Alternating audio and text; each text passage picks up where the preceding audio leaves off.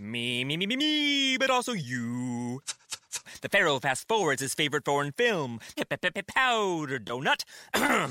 Okay, what's my line? The only line I see here on the script is get options based on your budget with the Name Your Price tool from Progressive. Oh man, that's a tongue twister, huh? I'm sorry, I'm gonna need a few more minutes. Bulbous Walrus, the Bulbous Walrus. The Name Your Price tool, only from Progressive. The owl ran afoul of the comatose coxswain. Progressive Casualty Insurance Company and affiliates. Price and coverage match limited by state law.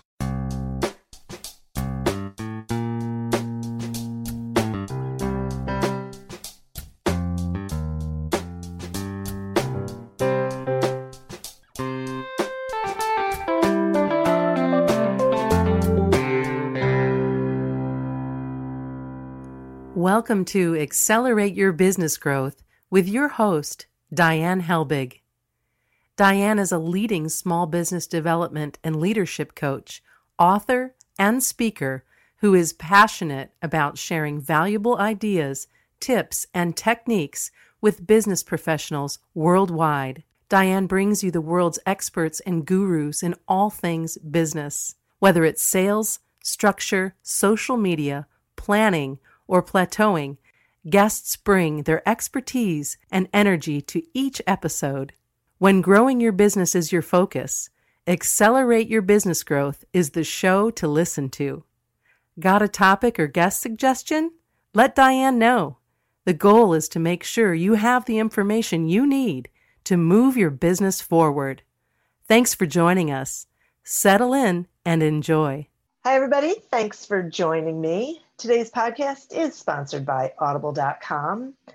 We are offering you a free trial. You can go to audibletrial.com/businessgrowth and sign up for that trial. And then, of course, listen to the audiobooks, but also explore the other content that is available to you. I think you're going to be pleasantly surprised if you haven't been there already.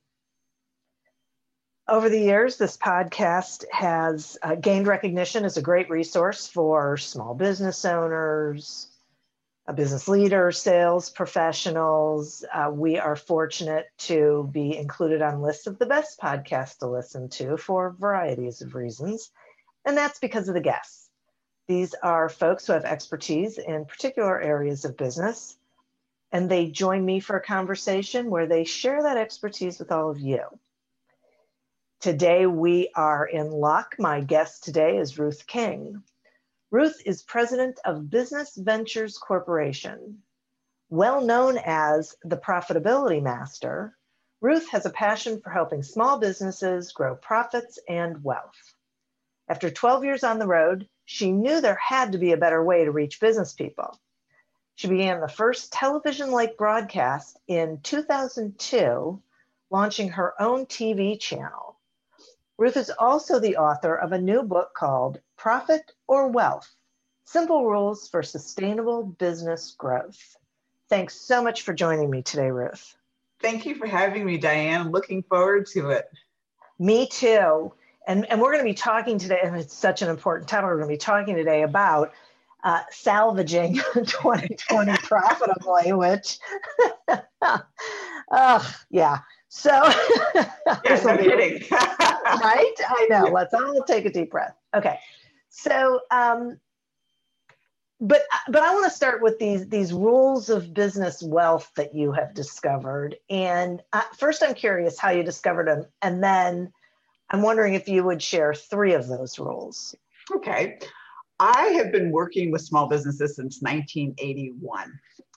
And so over the years, consulting with them, giving them the tools and processes to grow profitably, I really realized a lot of them did not build the wealth and just build profits. And I've seen several business owners who were incredibly profitable go out of business. And probably there were a lot more this year simply because of COVID.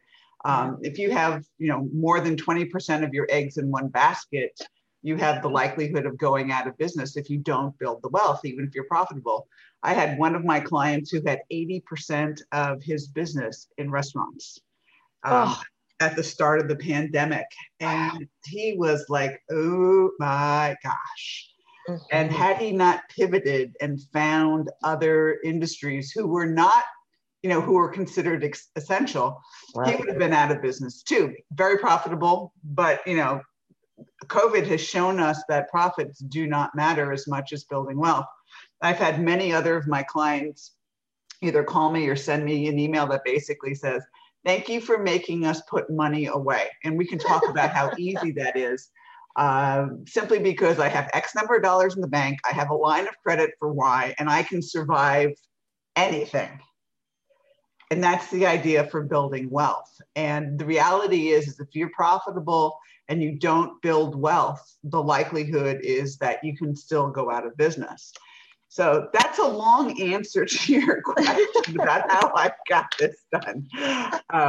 But one of the biggest rules of wealth is to pay attention to your balance sheet, because your P&L tells you profits, obviously, but your balance sheet actually tells you whether you have continued profits or profitability. And your balance sheet is more important than your P&L. Yet most business owners don't understand their balance sheets, but it's really easy. It's not hard. It's, accounting was developed by the Venetian monks because they had to take care of the rich Italians' money back 1200, 1300, whatever it is.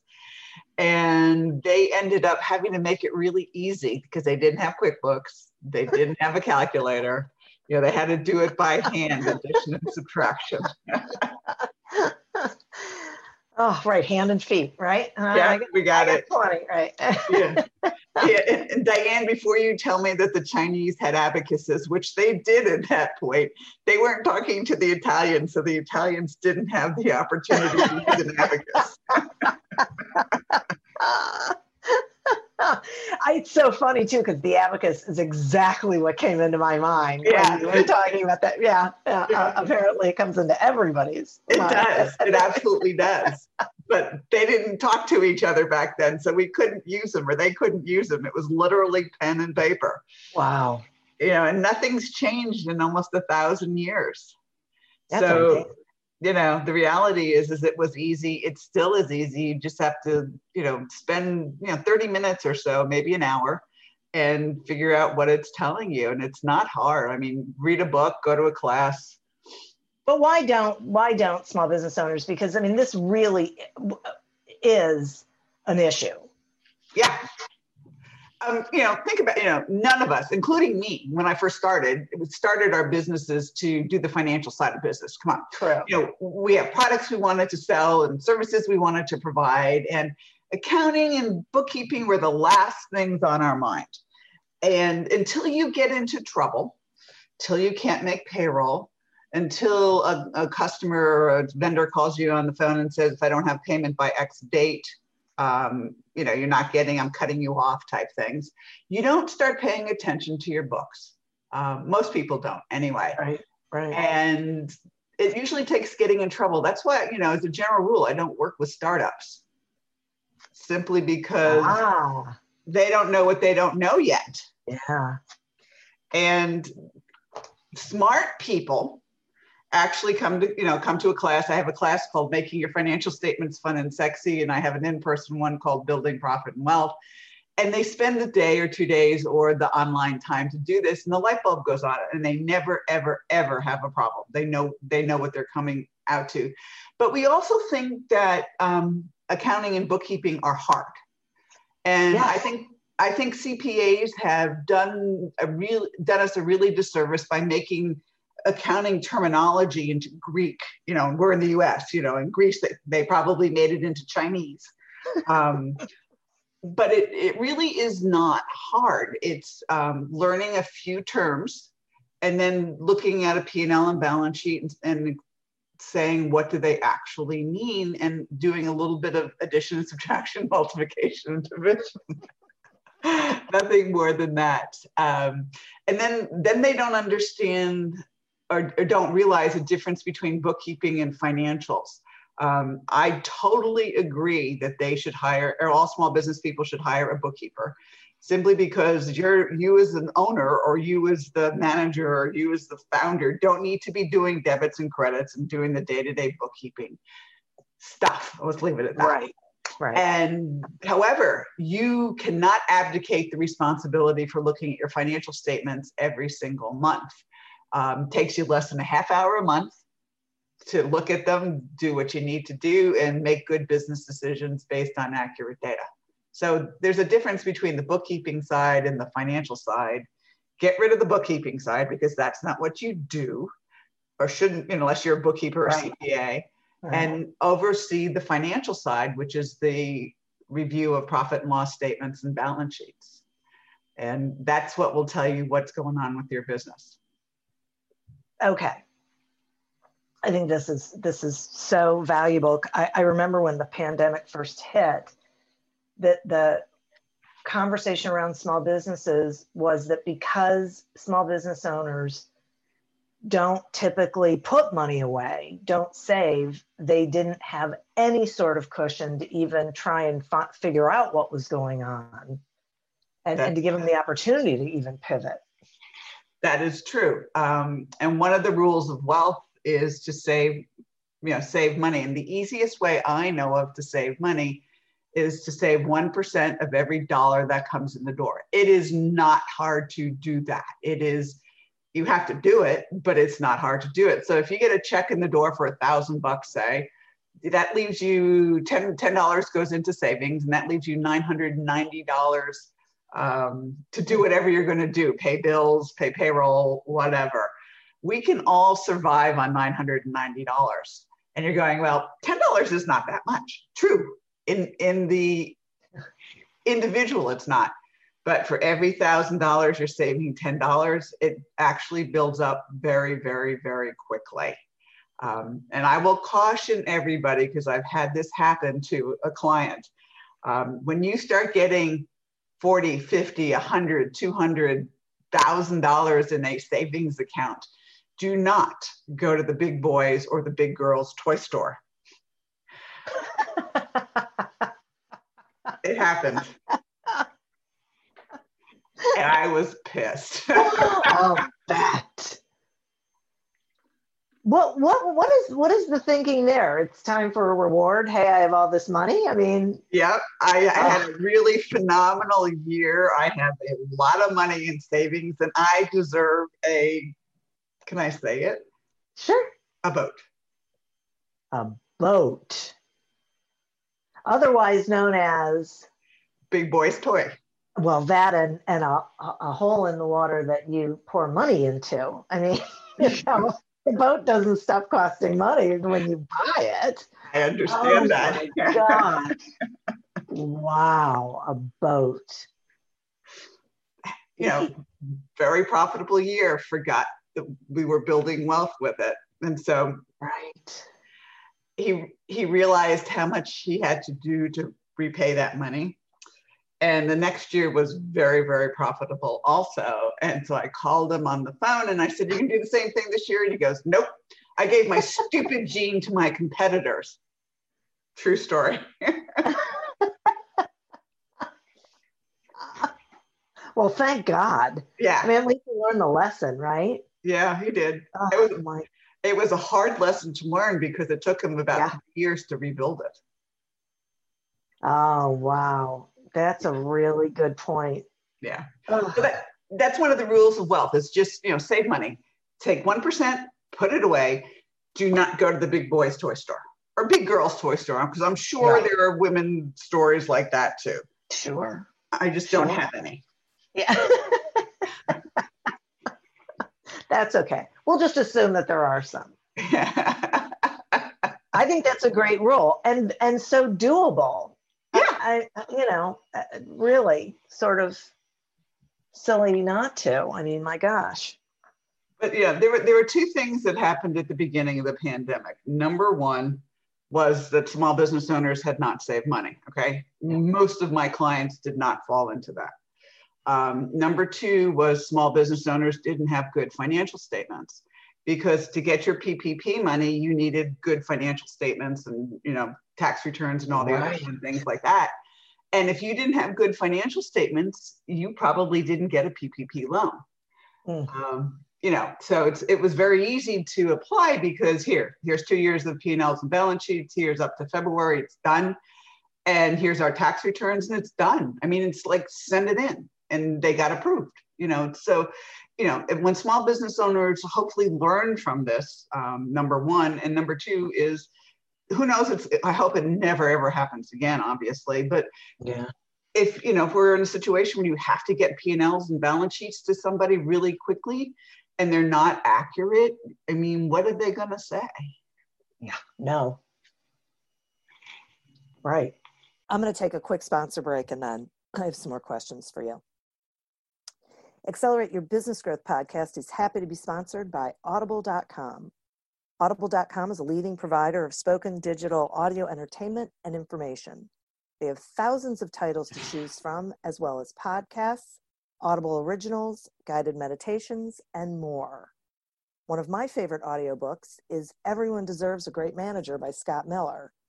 For me, I love being able to listen to it anywhere and across my devices without losing my place. And I think you will too. So visit audibletrial.com/businessgrowth to explore the variety of audiobooks and programs for yourself. All right. So is there a way that small businesses can insulate themselves like from further economic fallout because of the pandemic? Yeah, here's what I've asked and suggested to my clients and others is, number one is to look at your customer lists. I will bet that there are many, many customers who are on your list versus how many customers are actually actively doing business with you. So one of the easy things to do is to reactivate your inactive customers. And I define an inactive customer as somebody who hasn't used your company's services in 18 months. Okay. See what you can do to get them back. And what I would do with current customers is say, how are you doing? Can we help now? And just, keep in touch, because everybody's going crazy. And, if you can just keep it in touch and make it from a perspective of, letting them know that you care, the likelihood is that they'll come back at some point in time. Restaurants, who knows, but it's interesting for those of the people that I've worked with who've taken the reactivating the inactive customers to heart. And it's amazing how much work they're doing just from inactive customers that they hadn't talked to. Many of them had said, "Oh, I thought you went out of business. You don't talk to me for a year." Yeah. I'm so glad that you said that. I know, like at the beginning of the pandemic, people were saying to me, well, I mean, can I really sell? It just feels insensitive. I don't know what's going on. And my response was, okay, because my belief is stop thinking about selling. Could you just reach out to people and see how they're doing and see what's going on with them and what do they need and how's the pandemic hitting them personally and business-wise? And right? Because Absolutely. If you're not in front of them, your competition is. Yep. So don't let, and one guy even said to me that he wished he had been in better contact with his customers before the pandemic, because he would have been able to have better conversations with them when it hit. Yeah, I will give you what had happened to two owners that I know of that are restaurant owners. One of them owns the oldest steakhouse in Florida, happens to be in Palm Beach.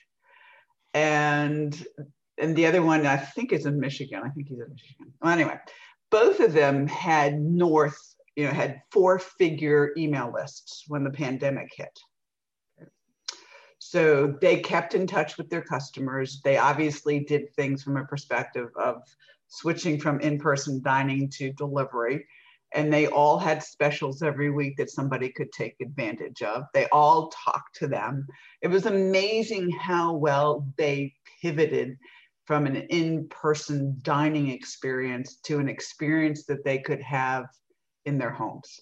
Oh. And they had built up the customer base to be able to do it. Both of them did it. One of them is a huge, and he probably would hate me saying it, but it's a pizza company, but they do cool pizzas. It's not like your Domino's or your, Papa John's or, one of those. They were really cool. They had vegetarian pizza, and they had gluten-free pizza, and they had all these different pizza pies and stuff like that. I mean, cool stuff. But they did the same thing, and they took their servers, and I don't know what the insurance things were, but they actually turned them into the delivery people. So they still do DoorDash or, Uber or whatever else it is, right. But they also gave people the opportunity to say, would you like one of our normal servers to come and deliver your pizza or deliver your meal or whatever else like that? And a lot of people said yes. Wow. Because they felt, bad for the waitresses and the waiters, it's like, So, I mean, if you do nothing else and you've learned nothing from this pandemic, two things. Number one, make sure you build a phenomenal customer base, and Facebook doesn't count because they're not your customers. Instagram doesn't count because they're not your customers. You need an email list. You need to know who your customers are, and you need to build wealth, save some money. Definitely. And then there's another thing to building wealth, and it's called recurring revenue. And all of us, I would imagine, have some form of recurring revenue that we pay every month. We pay our cell phone bills every month. My daughter pays one of her video games every month. If you do software as a service, you're recurring revenue, and you pay a support fee every month or every year. We all do something where we have somebody ding our credit cards or our checking account every single month. So the creative thing to do is to figure out what you can do, obviously, to help your customers every month, but also provide them a service or a product every month. And I'll give you a really crazy example. My daughter is very creative. She is such an opposite of me. It's not funny. She's lighting, sound design, all that sort of fun stuff. Hates math. All right. I'm exactly the opposite. I'm, this numbers person and everything else like that. So the pandemic really and truly shut down her industry. Think about it. There was no TV production. There was no movie production. Theater is still closed in New York. Right. So, I mean, it really did. So she was they were working on a couple animation projects that hopefully will come out this year. And I was sitting in a room one morning or one afternoon, and I said, Kate, what are you working on? She goes, a budget, which she absolutely hates. And I said, well, financial statements can be fun. And she goes, no, they can't. And so the gauntlet is down, right? So I created Ronan the Rubber Duck Dives into Financials. All right. Fun, whimsical way to look at the world. I'm like, okay, what can I create as recurring revenue for a rubber duck who does bathtubs, right? I mean, it's crazy. So what I created for him was bubble bath and bath soaps that you send to a customer every single month. So you join their recurring revenue program. I forget what I called it, but we send you luxury bubble bath for your kids and luxury soaps that you can choose from every single month. And so that's the recurring revenue that kept that company, it's a fictitious company. Yeah. But the reality was, what does a bathtub guy do? Well, that was the only thing I could think of. I love it. It's a great idea. It's this level of creativity that people need to embrace, right? We need to look and say, what else is needed or desired? How can we engage? Yeah. And if you talk to your customers every month, they'll tell you what they want. Yeah, no kidding. They will absolutely tell you what they want, and you create it as a service for them or a product that you send them every month. If you do cakes or bakery items or something along those lines, yeah, probably people can't come into your bakery right now, but you can send them a cake of the month club or a donut of the month club, or, I'm coming up with crazy things right now, but I think you get the idea. Totally. Yeah, absolutely. And what, this is so funny. You're talking about this and I'm thinking, so I have a friend whose family owns a couple of restaurants, and they're like sports bar restaurants. So I keep coming up with ideas of things they can do to get more people to do carry out. Because that's really what's going on. I'm in Ohio and it's winter. And so that's really the thing, and attach it to sports. So, because that's what people know them for, but you got to get a little creative with some of your ideas. That the typical usual isn't necessarily going to work right now. No, it's not. You have to think out of the box type things, because if you do something really creative like that, and let's assume it's a sports bar and they do wings, and I don't know what they do, but let's assume that they do wings. Maybe you have wings the color of the team they're playing that month or that weekend. Yeah. Stuff like that. And I got these purple wings, or I got these, if they're playing the Rams or something like that. Blue wings because I'm playing the Giants, who knows? Yeah. But be creative about it. Have fun with it. Yeah. Now, I have a question for you, because you said before that this one client of yours, I think you said 80% of his business was restaurants. Mm-hmm. Okay. Will you talk some about why it isn't necessarily a good idea, really, to have really more than 20% of your revenue coming from a client or an industry? Sure. The guy who had 80% of his business in restaurants is a perfect example of when the pandemic hit. I also it was not one of my clients, but I knew him. He had very profitable business for about 10 years. 3 of his major customers, no joke, filed bankruptcy the same week, leaving him holding the bag for more than $1 million in receivables, and he couldn't fund it, and he went out of business too. Oof. All right. So my rule is no more than 20% of your 20% of your customers, one customer cannot be more than 20% of your business.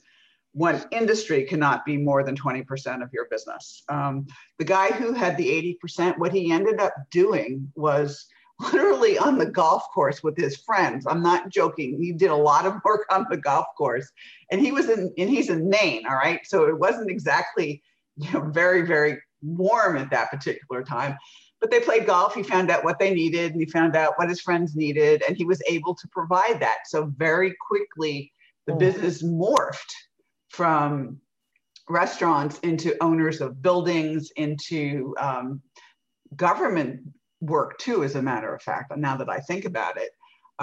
So you have that issue, but you also have that issue of getting paid on time. So there were some cash flow things that we had to do to make sure that, he got paid so that it didn't kill him, 60 or 90 days later, right?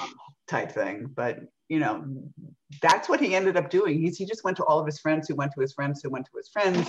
And he started getting referrals and started doing work in every industry that he could find that was not shut down. And that's what he did. Wow. Yeah. So, okay. So let's talk about those companies.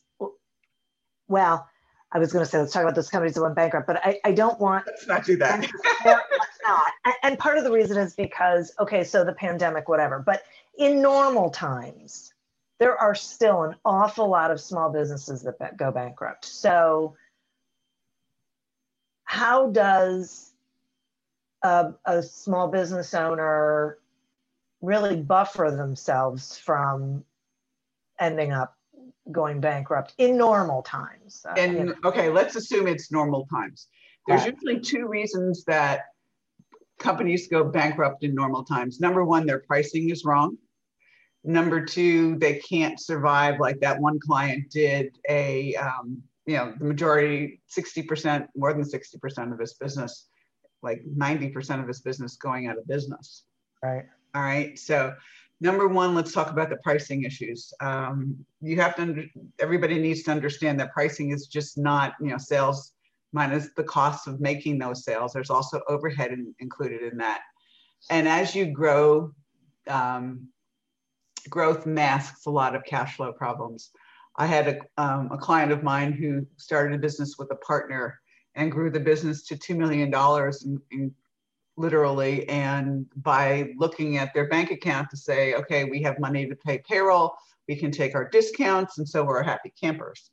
They ended up stalling at $2 million and started having cash flow problems, not always be able to take their discounts, sometimes having problems meeting payroll. And they knew that wasn't right. And so I got a phone call. Long story short, they were losing a nickel for every dollar they took in the door. Oof. All right. You'll never see it when you grow, because the money from one job or one project funds the next one. And as long as there's continued growth, there's continued cash coming in the door. Once the growth stops, it's 5% less than it should be continuously. All right. And that's bad. So make sure your pricing is right, number one, and don't look at your P&Ls and balance sheets by looking at how much money's in your checking account.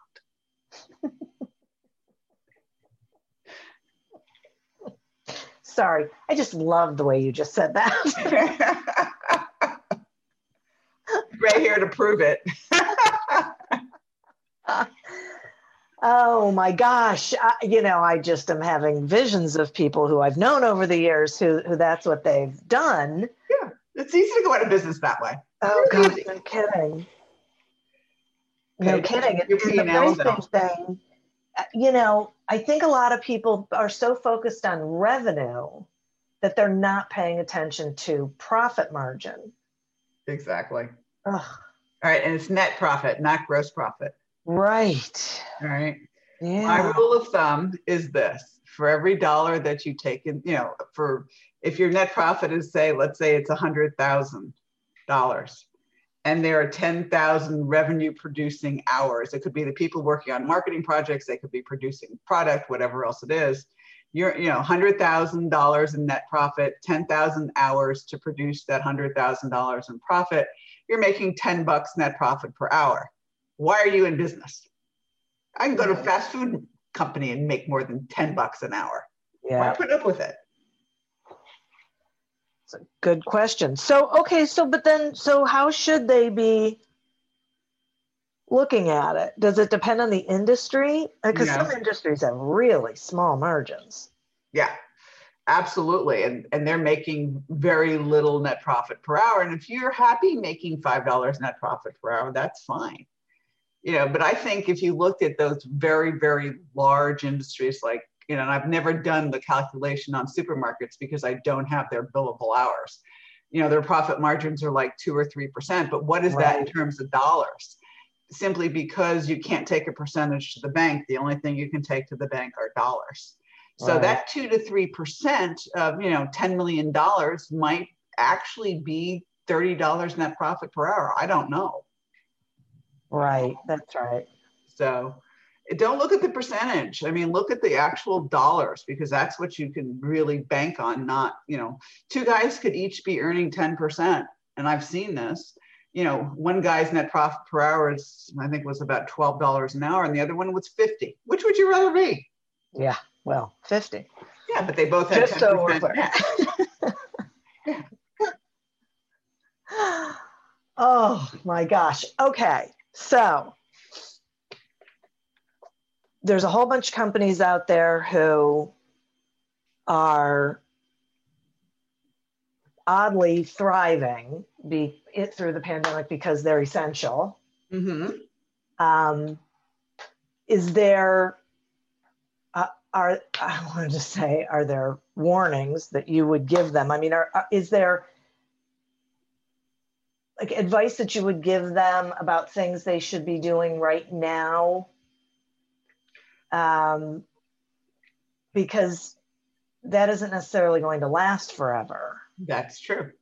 Save 1% of every dollar that comes in the door. Make sure your pricing is where you want it to be. Okay. That seems like anyone could wrap their head around that. That's pretty easy. Or simple, I guess, right? Yeah, it's simple. It's not necessarily easy to do. Right. You just have to do it. It's very simple to do. Right. Right. Okay. And you got to know your numbers. You got to know your numbers. Oh, okay. Boy, it's not that hard. Well, says you.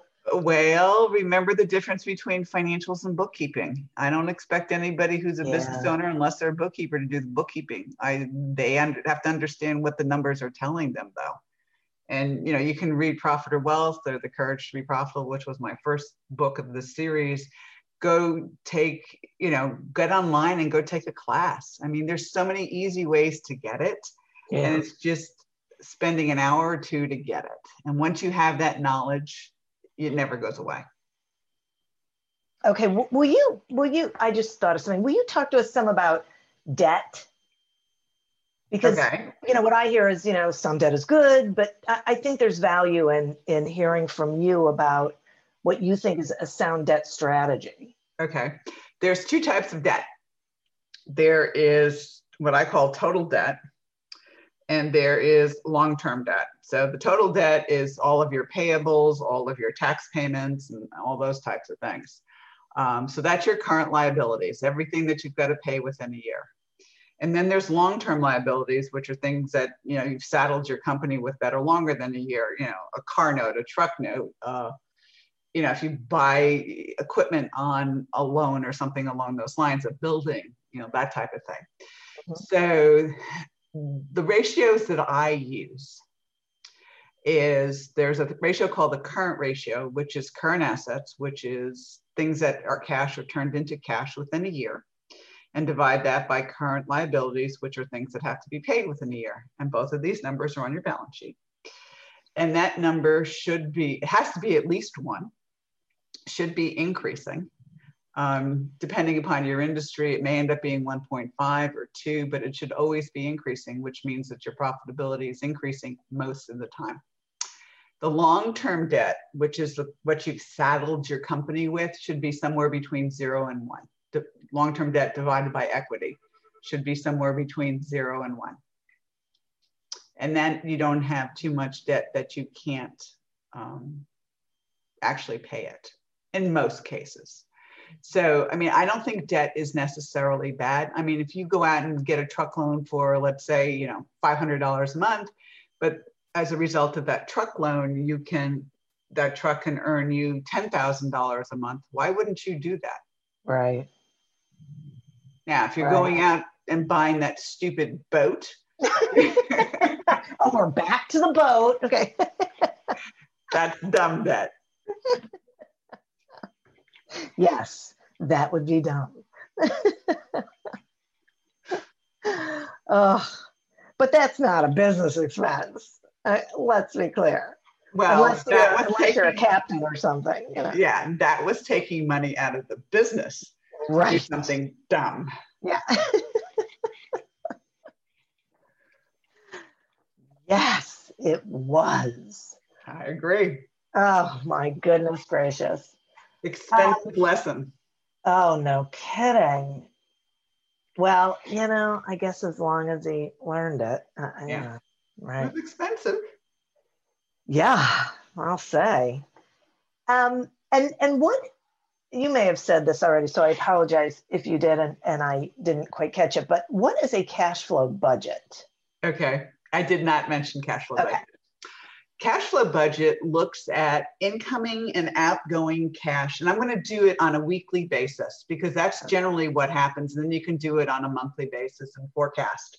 But generally if you imagine a tank, and instead of the tank having water in it, a tank has cash in it. And there's a spigot on top that you open to get more cash, and the level of cash in the tank rises. And then there's a drain on the bottom that you open up and the level of cash decreases. All right. So getting cash in the door is by collections. It's not the sale, it's the collection. So, you get it from collecting money for the work that you did. You might get, 2 cents of interest, from a savings account or something along those lines. You might sell an asset, which often doesn't happen very often. You might take money out from a line of credit or a loan. That's how also you get money in. But generally, it is from collections on sales. All right. So, January 1 at 12:01 a.m., there's a certain level of cash in this tank. we open up the spigot during the month of January or the week of January 1st, we get money in and the level of cash rises. And so the end of the month or the end of the week is done, close the spigot. And then we get to pay our bills. So we open up this drain and we take out for payroll, we take out for rent, we take out for the utility bills, we take out to pay our suppliers, and the level of cash, the level of cash in the tank goes down and down and down. You got to close that spigot and have at least a penny left in your checking account or you're in trouble. So that's cash flow. And then where you start that month, again, you open the spigot on top and you let cash in the door from collections, basically, and a few other things. And the level of cash in your tank rises, and then you close it off, and then you pay your bills, and the level of the cash in your tank flows down. And so that's basically a cash flow statement, kind of visually. And then That's you just so put great. the numbers down. I love that visual. Yeah. Okay. You just put the numbers down on paper. Okay. Yeah, I like that. That is easy. I like easy. And what's so bizarre is that you're making this sound so easy, and it's accounting. It's financials. It's not really accounting. Aha. Accounting is debits and credits. Yeah. Left side, right side. Yeah. Yuck. Yeah, I agree. I hate that piece of it too. I let other people do that. I love the financial side of it. I don't like the accounting side of it. I can do it, but I don't like it. Right. Well, no one does. But this is so great because this makes it really palatable. Like, just having this conversation, what I'm hearing is anybody really can do this. Yeah. Which is phenomenal and should, because it gives you that control back. Mm-hmm. Instead of your business being in control of itself and doing whatever it's going to do and you not really having an eye on that. Just paying attention to this, it gives you that knowledge that you need to make better decisions. Yep. Otherwise, it will bite you in the butt. When you least can have it bite you in the butt. Exactly. So you had said before that looking at the balance sheet once a month, is that the time frame? Would you say, how frequently should a business owner be looking at their financials? You should have a P&L and balance sheet on your desk from your bookkeeper within 15 days of the end of the month. These days, preferably 10, because everything's online. Right. And then you just spend 10 or 15 minutes. When you first get started, it's going to take you half hour to actually review the financials, do the graphs and the ratios. And I mentioned the current ratios. There's 10 of them. And they don't take long. Put them on a graph. That takes you about 5 minutes, and you can see what's going on in your business. Nice. Totally doable. Yeah. Wow. Ruth, I really appreciate this. I am enlightened and not so freaked out about financials. And mine are easy. So, thank you so much for that. So will you tell the listeners not only how they can find you, but how they can get your books and what you've got going on, please? Okay. All of my books are on Amazon, Profit or Wealth, which is the latest one. And it's Prequel, which is The Courage to Be Profitable. And then there are 3 others. You can go there. You can go to the website, that's profitorwealth.com. Or you can go to my personal website, which also has everything, which is ruthking.info. You can get to me in any of those ways. Okay, great. Sorry, I had to write that down. Fabulous. Oh my gosh. Well, thank you so much. I really appreciate this. I think this has been tremendously valuable. And listeners, thank you, man. You really need to listen to this one and really pay attention to it, and then do these things and make sure that you're understanding them, because it really can make a difference. And you can start now, right? There's no time like the present. And I would also like to thank our sponsor. Head on over to audibletrial.com/businessgrowth. Sign up for the free trial and explore all of the content that is available to you there. It is not just audiobooks, though there are thousands of them. And if you are struggling with sales or know someone who is, head on over to your favorite bookstore and pick up a copy of Succeed Without Selling. As always, continue to prosper and be curious. And until we meet again on another episode of Accelerate Your Business Growth, goodbye and good day. Me, but also you. The Pharaoh fast forwards his favorite foreign film, Powder Donut. Okay, what's my line? The only line I see here on the script is get options based on your budget with the Name Your Price tool from Progressive. Oh man, that's a tongue twister, huh? I'm sorry, I'm gonna need a few more minutes. Bulbous Walrus, the Bulbous Walrus. The Name Your Price tool, only from Progressive. The owl ran afoul of the comatose coxswain. Progressive Casualty Insurance Company and affiliates. Price and coverage match limited by state law. Are you tired of seeing your teen or young adult struggle on a path that clearly isn't the right fit? Is your teenager confused about which direction to take after high school? The future of work is changing rapidly, and our kids need to know all of the options available after high school so they're empowered to make the choice that is best for them. In each episode, we explore the latest trends that are shaping the opportunities of today and tomorrow. I'm your host, Betsy Jewell, and this is the High School Hamster Wheel Podcast.